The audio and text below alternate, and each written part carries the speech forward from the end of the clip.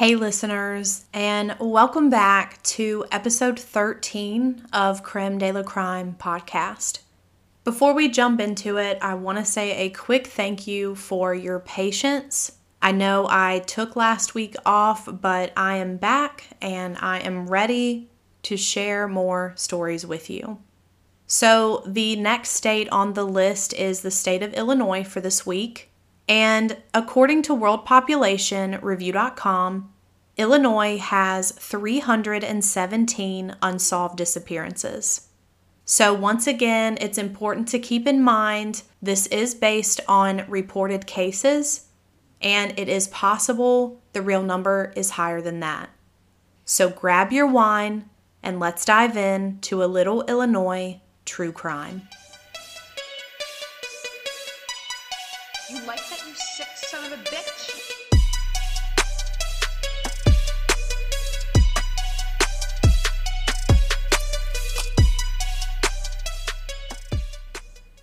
Before we jump into case one, I want to share a really cool podcast that I've been enjoying with you, and it's called Dark Tales from the Road, hosted by Kellett.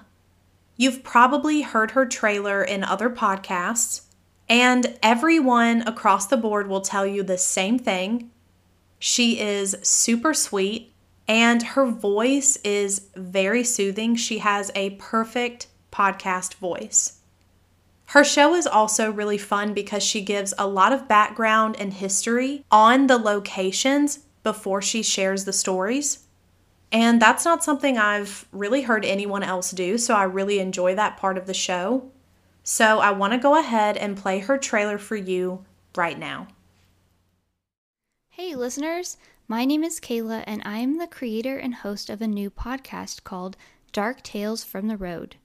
We cover true crime, spooky, creepy, and ghostly stories, and I want to take you state by state and country by country to bring you stories you may not have even heard of before, and also learn some history on the city and the state where it takes place.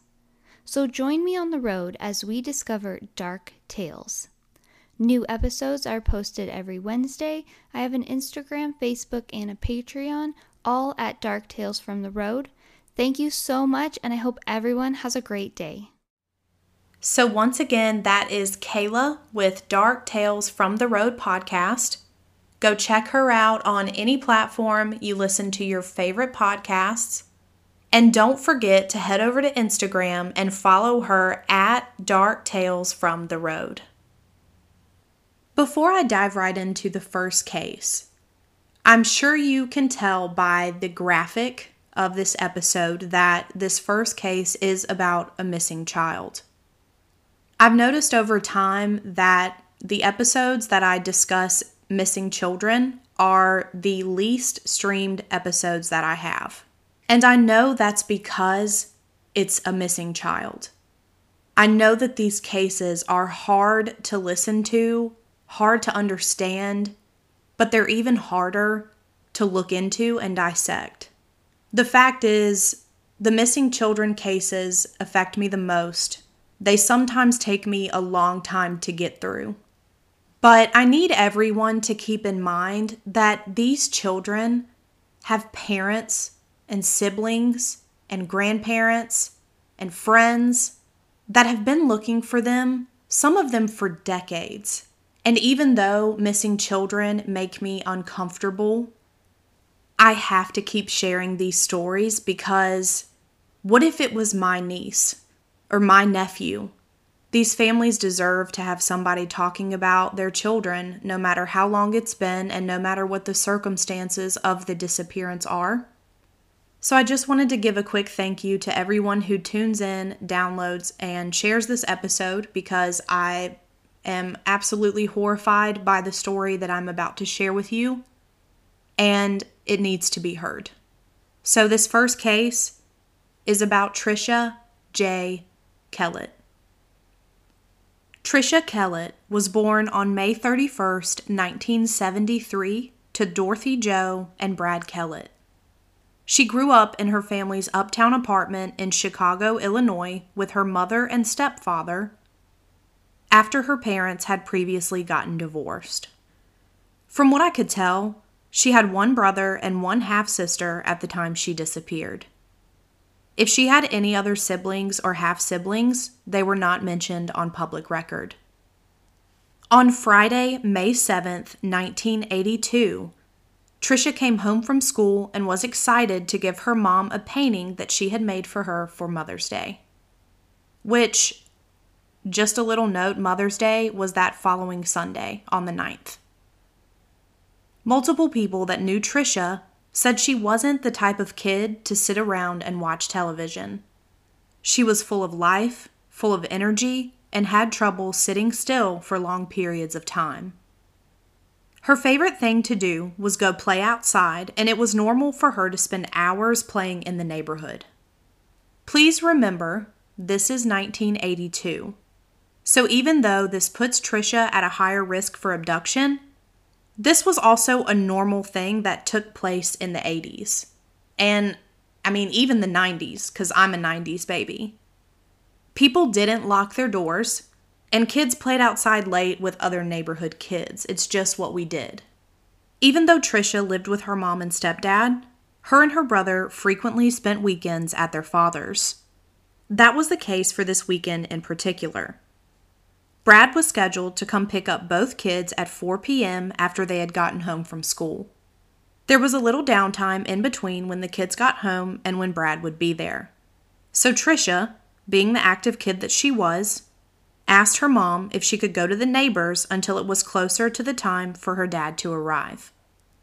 At this time, her neighbor had a dog that had just recently delivered a litter of puppies. Ever since the puppies had arrived, the neighbor was never surprised when Tricia showed up on her porch to play with the puppies. Tricia was there and played with the puppies for a little while, but then left the house when she realized it was close to the time for Brad to pick her up. Tricia never made it back to her home. When Brad arrived around 4, his son was ready to go, but Tricia wasn't there. He figured she had gotten caught up playing, so he checked with Dorothy Jo, but she hadn't seen her either. After partnering with the neighbors, they searched all the surrounding areas, including the areas Tricia liked to play, like the local playground. Tricia was nowhere to be found. When word spread that Tricia was missing, a couple of neighborhood children came forward and stated that they had seen Tricia walking down the sidewalk having a conversation with an unidentified Caucasian male. They said Tricia then proceeded to get into a blue car with this man. According to witnesses, they were seen near the corner of Leland Avenue, and this man reportedly had brown hair and a mustache. He appeared to be in his early 30s, around 6 feet tall and 200 pounds. The blue car was described as a 4-door Dodge or Pontiac, most likely the year make 1979, and the car had damage on the right front door. Some people also stated they thought they had seen a second man in the car as well, but no one was able to provide any sort of description of this man. After learning all this information, obviously her mom is freaking out. While neighbors continued the search for Tricia, Dorothy Jo called the police. It was stated that the Chicago Police Department was initially unconcerned, and it took several more phone calls from her mom before they finally sent an officer to the home around 10 p.m. So at this point, when the police decide to show up, Tricia has already been missing for 6 hours. So I want to share a couple statistics with you because this detail absolutely infuriated me. There was a 2006 study done, and in a WTVR interview, a member of the FBI was quoted saying the following: "If a child is going to be killed following an abduction, 75% of them will be killed in the first 3 hours. An additional 75% of the remaining children will be killed within the first 24 hours.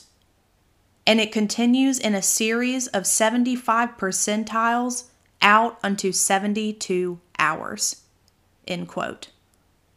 I'm sharing this with you because I want to reiterate how crucial the first 24 hours is in any case, but especially when it comes to a missing child.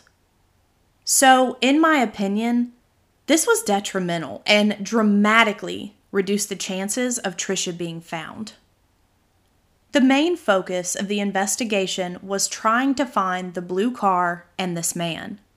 Witnesses had observed that the license plate started with the letters Q and R, so all surrounding law enforcement were instructed to be on the lookout for any car matching this description.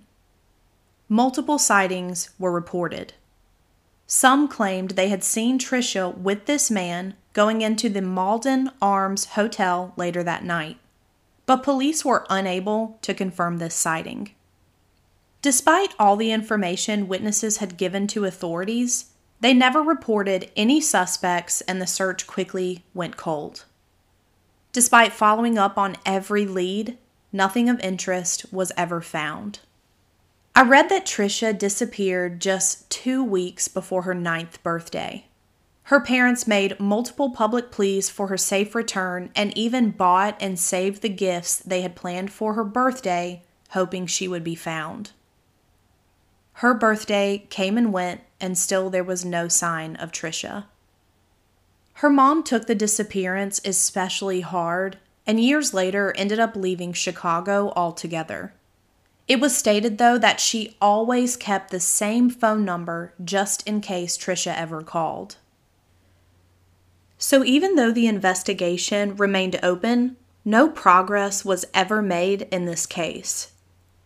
Tricia's photo was placed on milk cartons in 1985, which did lead to a few sightings being called in, all of which ended up leading nowhere when investigated.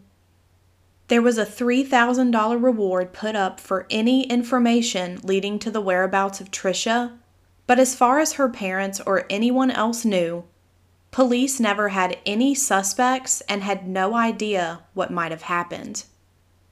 Her parents spent the rest of their lives convinced she may be alive and made it their mission to bring her home. This is where the case takes a really crazy turn. Her parents passed away convinced there had been no answers in their daughter's disappearance, but they were wrong. I found an article that was published on February 7th, 2018 by NBC Chicago. They took an interest in Tricia's case and filed a request under the Freedom of Information Act to gain access to the full case file.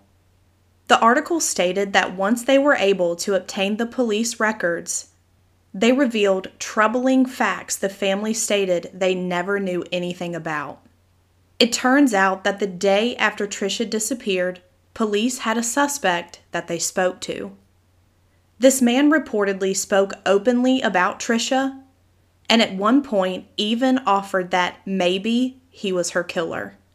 This man's name is Marvin Pontarelli. The report stated the auto is registered to Marvin Pontarelli.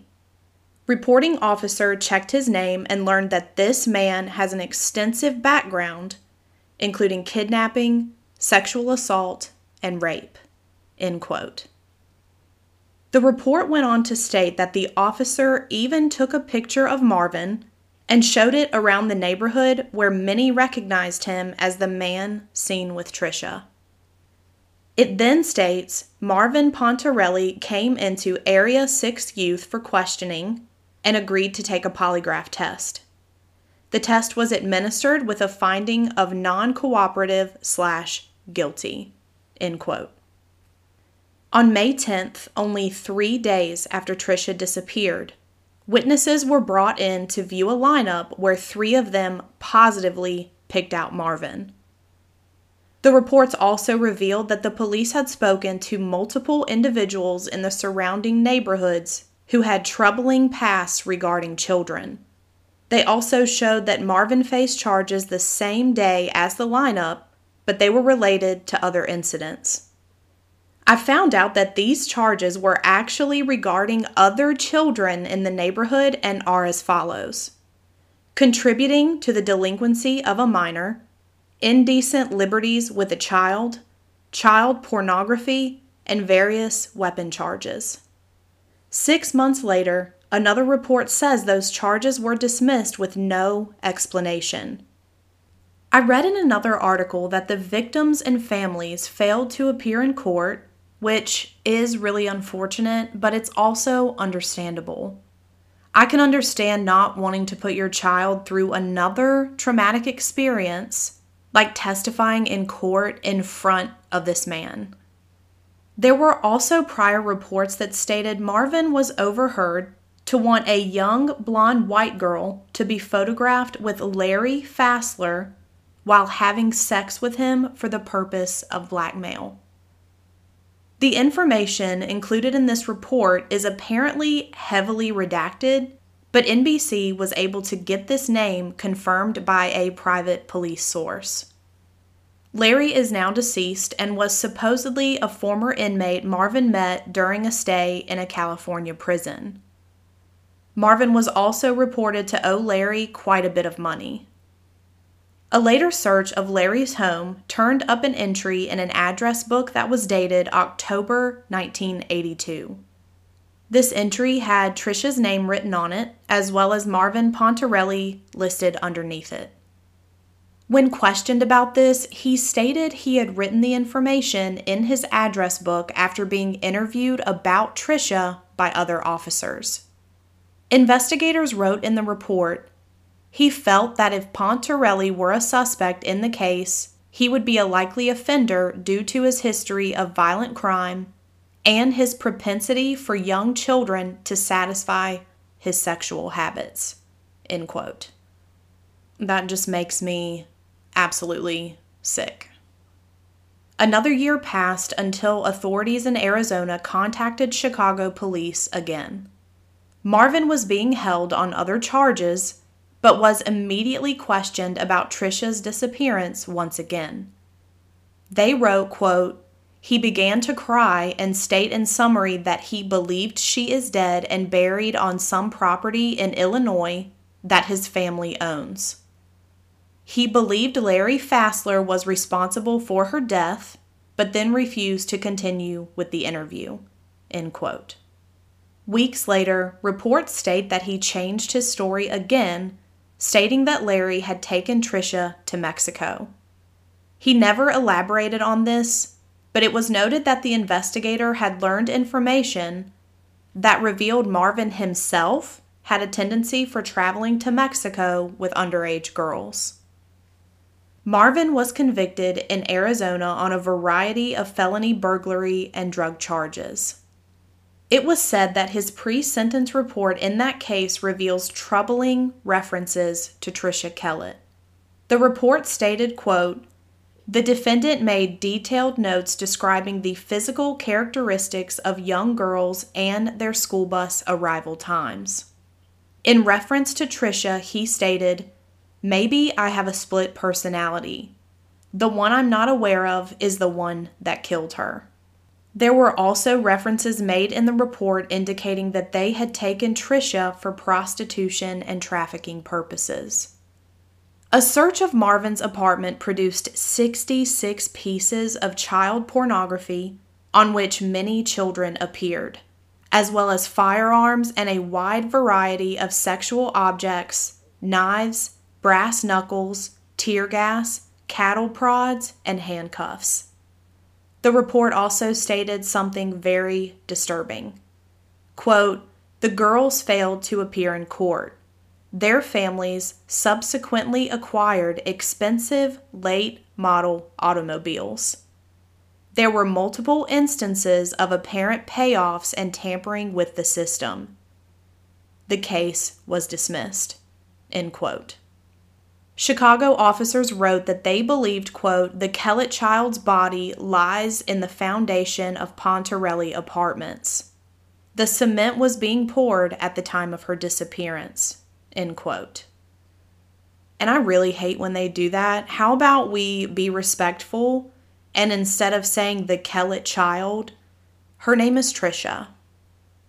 Marvin Pontarelli died in prison in 1994. Chicago police were quoted saying, In hope to provide her family members some level of closure, CPD detectives will review the case to potentially generate and explore new leads.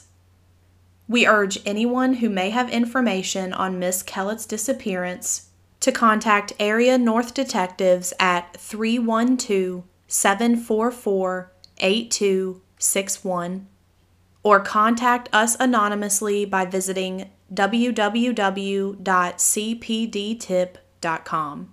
End quote. Tricia's sister Jill says she hopes the Arizona report causes CPD to fully reopen her sister's case. Maybe they can find that building, and if they do, maybe they can find Tricia. Jill stated, "At least we'll have answers and we'll know something and not always be worried. Is she still alive? Is she dead? She can be put to rest that her name hasn't just gone under the radar, under a rug for the last 35 years." End quote. She said their father died in 2009 without any answers. Quote, "He thought he would hear Tricia walking through the house and she wasn't there. If we did bring up her name, you could see it was too painful for him to talk about. He'd just kind of walk away. I just have pictures and stories. And unfortunately, if those pictures and stories weren't around, I wouldn't really know who she was." End quote. Tricia Kellett was last seen near the corner of Leland Avenue close to her home in Chicago, Illinois, on May 7th, 1982, when she was 8 years old. She was last seen walking down the sidewalk with an unidentified Caucasian male who witnesses stated looked to be in his early 30s, standing at 6 feet tall and weighing around 200 pounds. She was seen getting into this man's blue 4-door 1979 Dodge or Pontiac car with a damaged front passenger door and a license plate beginning with the letters Q and R. Tricia is a Caucasian female with blonde hair and hazel eyes. At the time of her disappearance, she was 4 feet tall and weighed around 70 pounds. She had a space between her upper front teeth and had previously broken her left wrist and fractured her skull. Her case is classified as a non-family abduction. Once again, if you have any information regarding the disappearance of Tricia Kellett, please contact Area North detectives at 312-744-8261 or the Chicago Police Department at 312-744-8266.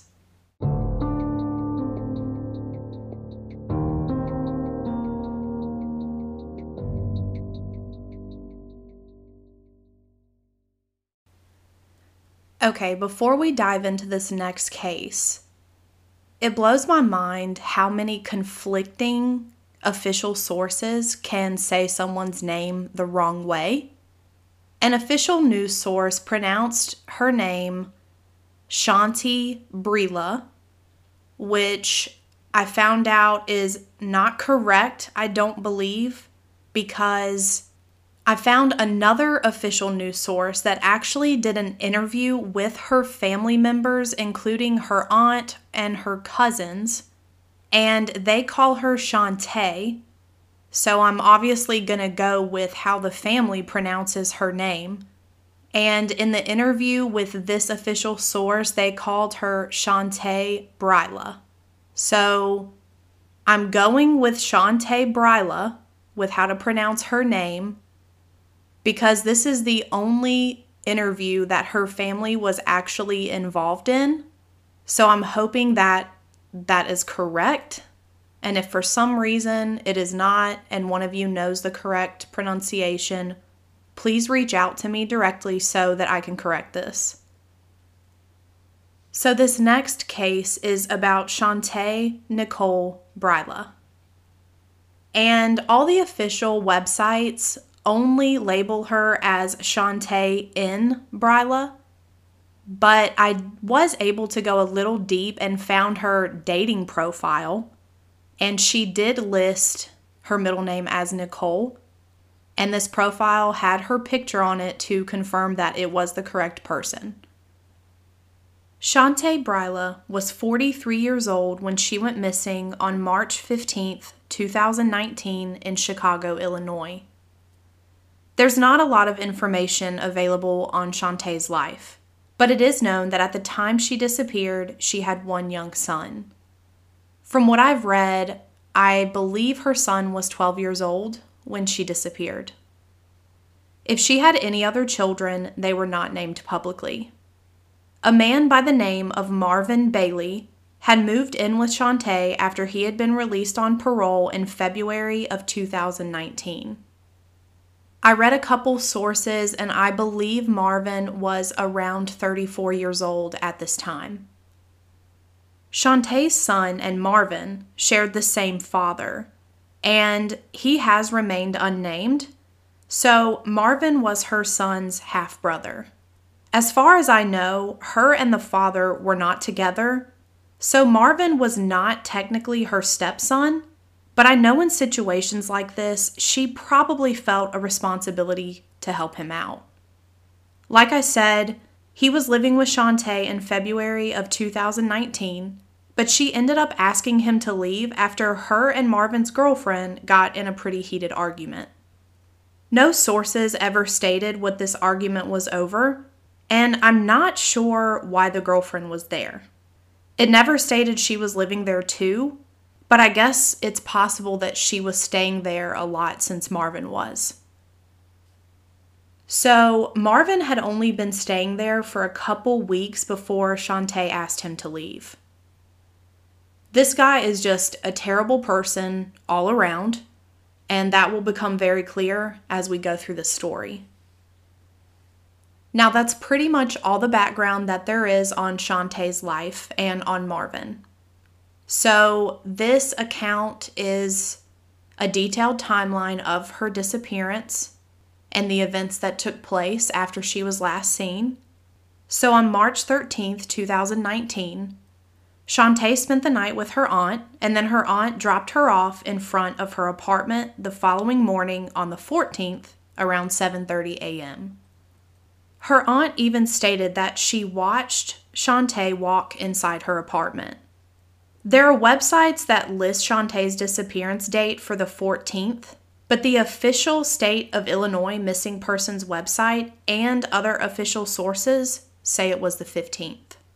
Chaunti had a cab driver that regularly gave her rides, and this man picked her up from her apartment to take her to the liquor store the next day on the morning of the 15th. Video footage from the liquor store confirmed she was there, and she was seen purchasing a bottle of alcohol with her own ATM card at 12:25 p.m. That same cab driver then took her back to her apartment and watched her walk inside. This is the last time anyone ever saw Chaunti. Later that night, video footage showed Marvin meeting up with an unidentified person at a McDonald's on 79th and Yates. The records never state the gender or identity of this individual, but these two left together at 11:02 p.m., and another video showed Marvin using Chaunti's ATM card where he made 2 withdrawals of $201 each. Just over an hour later, at 12:19 a.m., Marvin was recorded taking an Uber ride from 95th Street to Chaunti's apartment. The next time Marvin is seen on camera is at the same McDonald's with the same unidentified person at 11:13 a.m. They then took an Uber together and went to a Walmart close by. Walmart security footage captured them purchasing bungee cords and ties at 11:27 a.m. Lyft records showed that Marvin ordered another ride at 1:45 p.m. from Chaunti's apartment. Marvin and his accomplice were carrying a large and heavy blue bin out of her apartment to the Lyft. The Lyft driver stated that it took both of them to carry this bin from the apartment, and that the bin had to have weighed at least 100 pounds. At 3:53 p.m. the same day, Video footage shows the unidentified person enter Marvin's green van in the Walmart parking lot. At 5:04 p.m., they both go inside the Walmart together and are seen on camera using Chaunti's ATM card again to withdraw $100 in cash and buy 2 Red Bulls. They then headed to Home Depot on 87th Street, and at 5:50 p.m., the unidentified person is seen purchasing a dolly. Video cameras then show them go back to the Walmart and purchase more tie-down straps at 6:23 p.m. They were caught on video at 7 p.m. at a mostly vacant apartment complex in Marvin's van. The unidentified person is seen getting out of Marvin's van and walking the empty dolly to the side of the building where the dumpsters were located. Marvin is seen driving away in the van by himself. Then he reappears on foot to meet back up with the other individual. They're then seen dragging the dolly with a large, heavy object on it. The video footage is not completely clear, but it appeared to be the same size and shape as the original bin they had been seen carrying previously. They're seen on video struggling with the weight of the bin, and another witness who lived in these apartments stated that they saw the dolly in the hallway of the building and also saw both of them standing there together. He asked them what they were doing and stated they left with the bin and the dolly. He also later identified both of them in a picture lineup. So, it sounds to me that this was the first attempt to dump Chaunti's body, but once they knew this man had seen them, they had to change their plan because the man spoke directly to them, clearly saw them together, and with this bin and dolly. So they leave this location, and Marvin isn't seen again until later that night on March 17th at 2:39 a.m. He was seen on video at a Dunkin' Donuts at this time, and he used Chaunti's ATM card once again, making 2 more withdrawals of $202.50 each. He stayed at Dunkin' Donuts until 3:41 a.m., so for just over an hour. The police report stated that the police stopped them at one point around 10 a.m. on a traffic stop, where they both fled from the van. The police later caught up with them, and both Marvin and his accomplice were briefly detained but then released. A court document explained, quote, "The officers were told the defendant and witness 3 were on their way to Home Depot to get a chainsaw. This was on body cam video. The defendant and witness 3 were released without any citations, and the green van was not searched." End quote.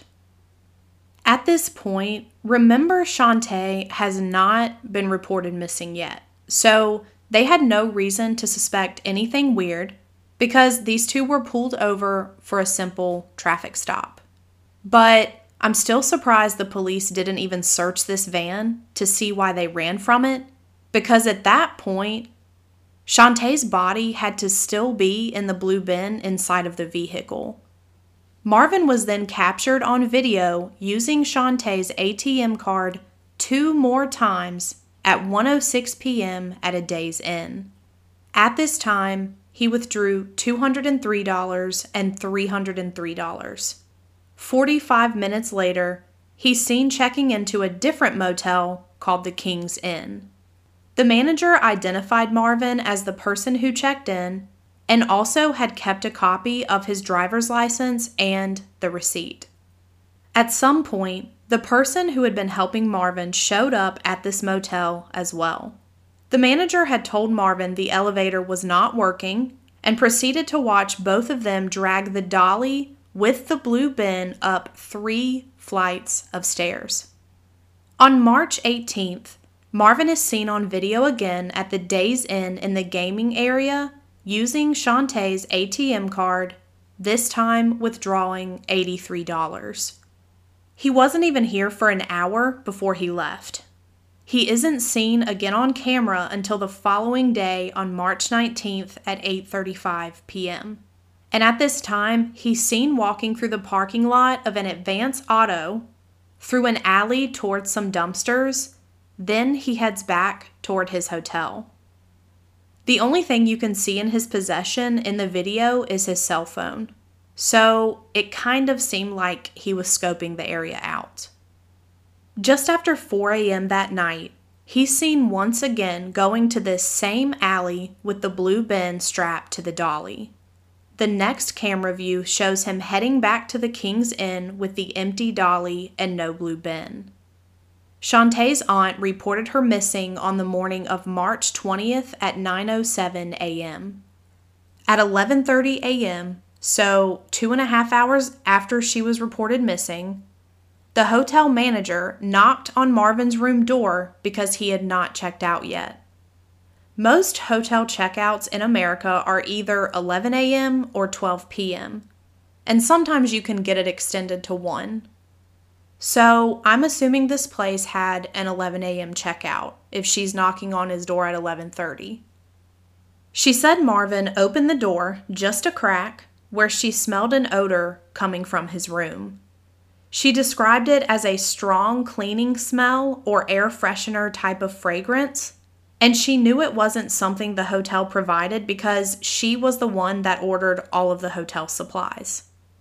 So I'm absolutely disgusted because it's pretty obvious he had just been keeping her body in that room with him, which is probably the smell he was trying to cover up. These two are just absolute monsters.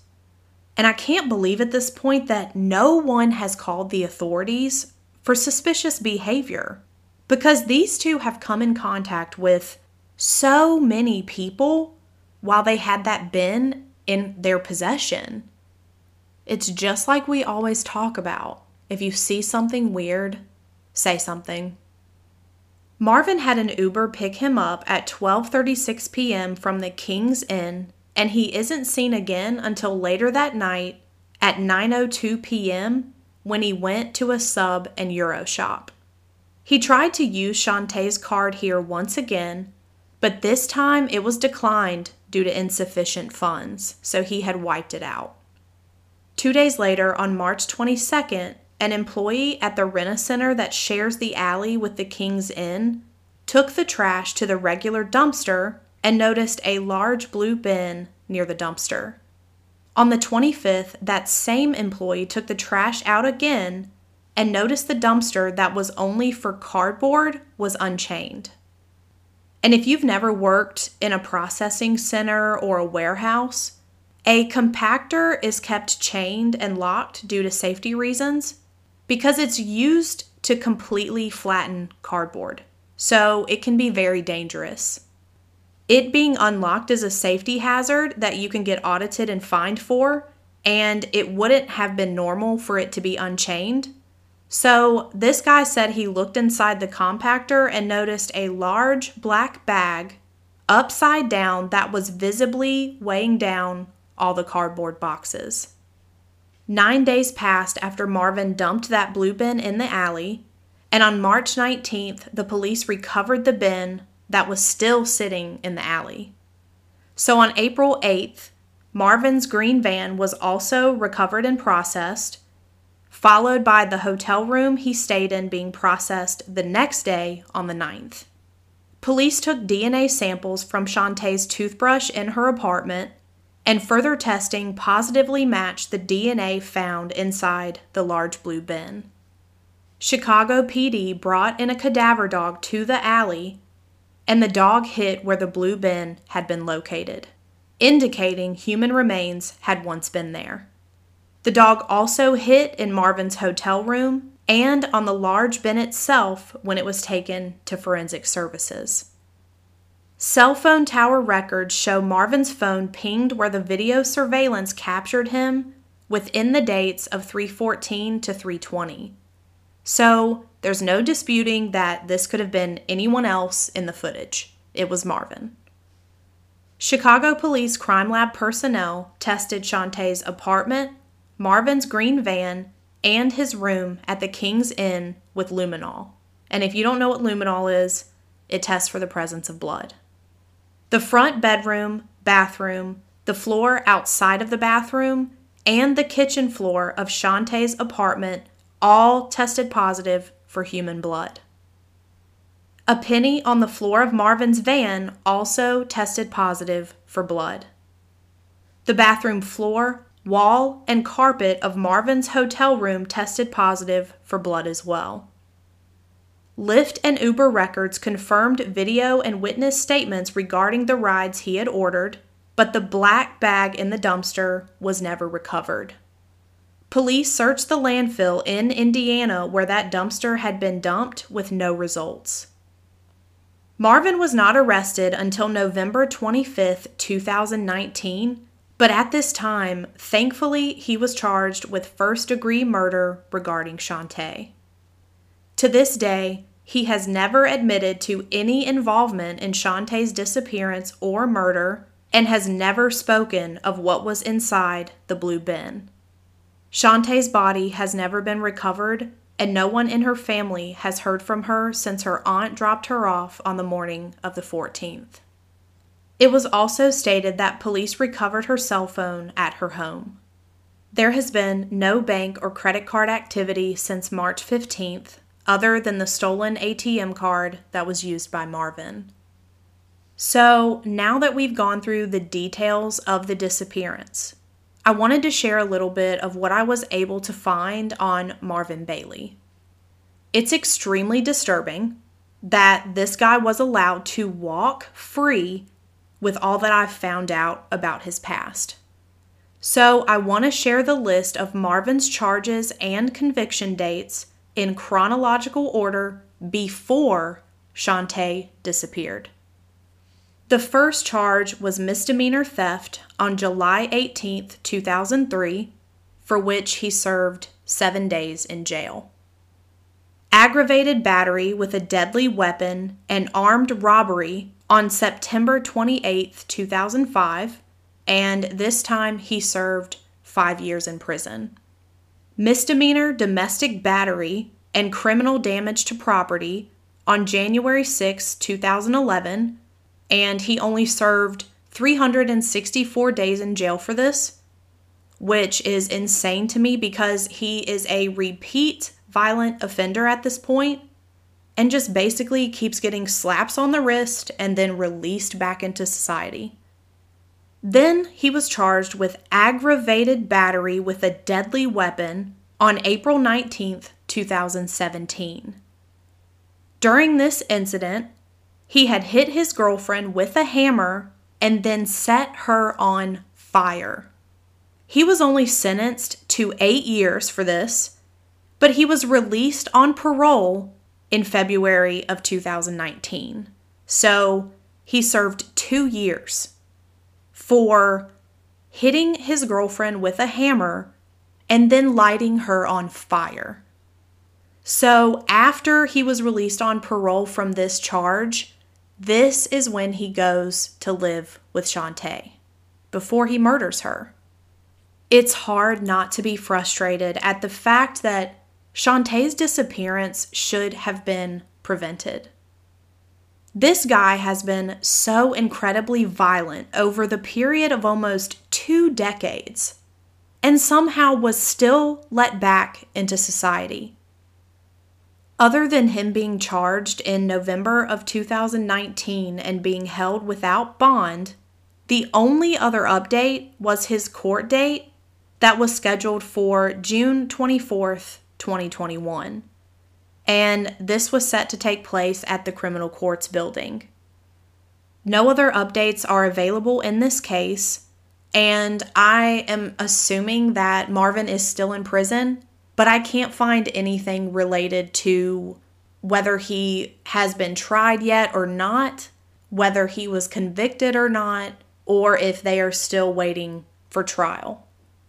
So I will continue to follow this case, and if I get or find any updates on Chaunti or Marvin, I will definitely let you know in a future episode. Chaunti Bryla was last seen on March 15, 2019 in Chicago, Illinois, being dropped off by her cab driver at her apartment when she was 43 years old. She is an African American woman with brown hair and brown eyes. At the time of her disappearance, she was 5'2" and weighed around 200 pounds. Chaunti's ears are pierced, and she also suffered from diabetes and high blood pressure. It's believed that she is deceased, but her body has never been found. Her case is classified as endangered missing. If you have any information regarding the disappearance of Chaunti Bryla, please contact the Chicago Police Department at 312-747-5789. Before I end case 2, I just want to say that it's very unfortunate that our justice system released such a violent criminal on parole so early, and that this resulted in the brutal murder of an innocent woman and mother. And as far as an update on her son goes, the last update stated that her aunt currently had custody of her son and was taking care of him. So as far as I know, he is being raised by her immediate family, but they still deserve answers. They deserve to know what happened to Chaunti and where she is. And we got to keep sharing her story so that we can bring her home and she can be laid to rest.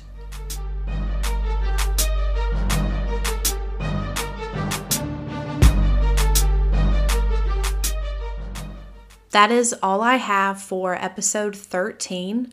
But if any of my listeners have a loved one that disappeared and you would like their story shared on a future episode of this show, please reach out to me directly via email, cremdelacrimepodcast7@gmail.com, or you can head over to Instagram at cremdelacrimepod, follow me, and direct message me there. But as always, don't forget to keep your eyes and ears open out here. Until next week, this is Sam, signing off.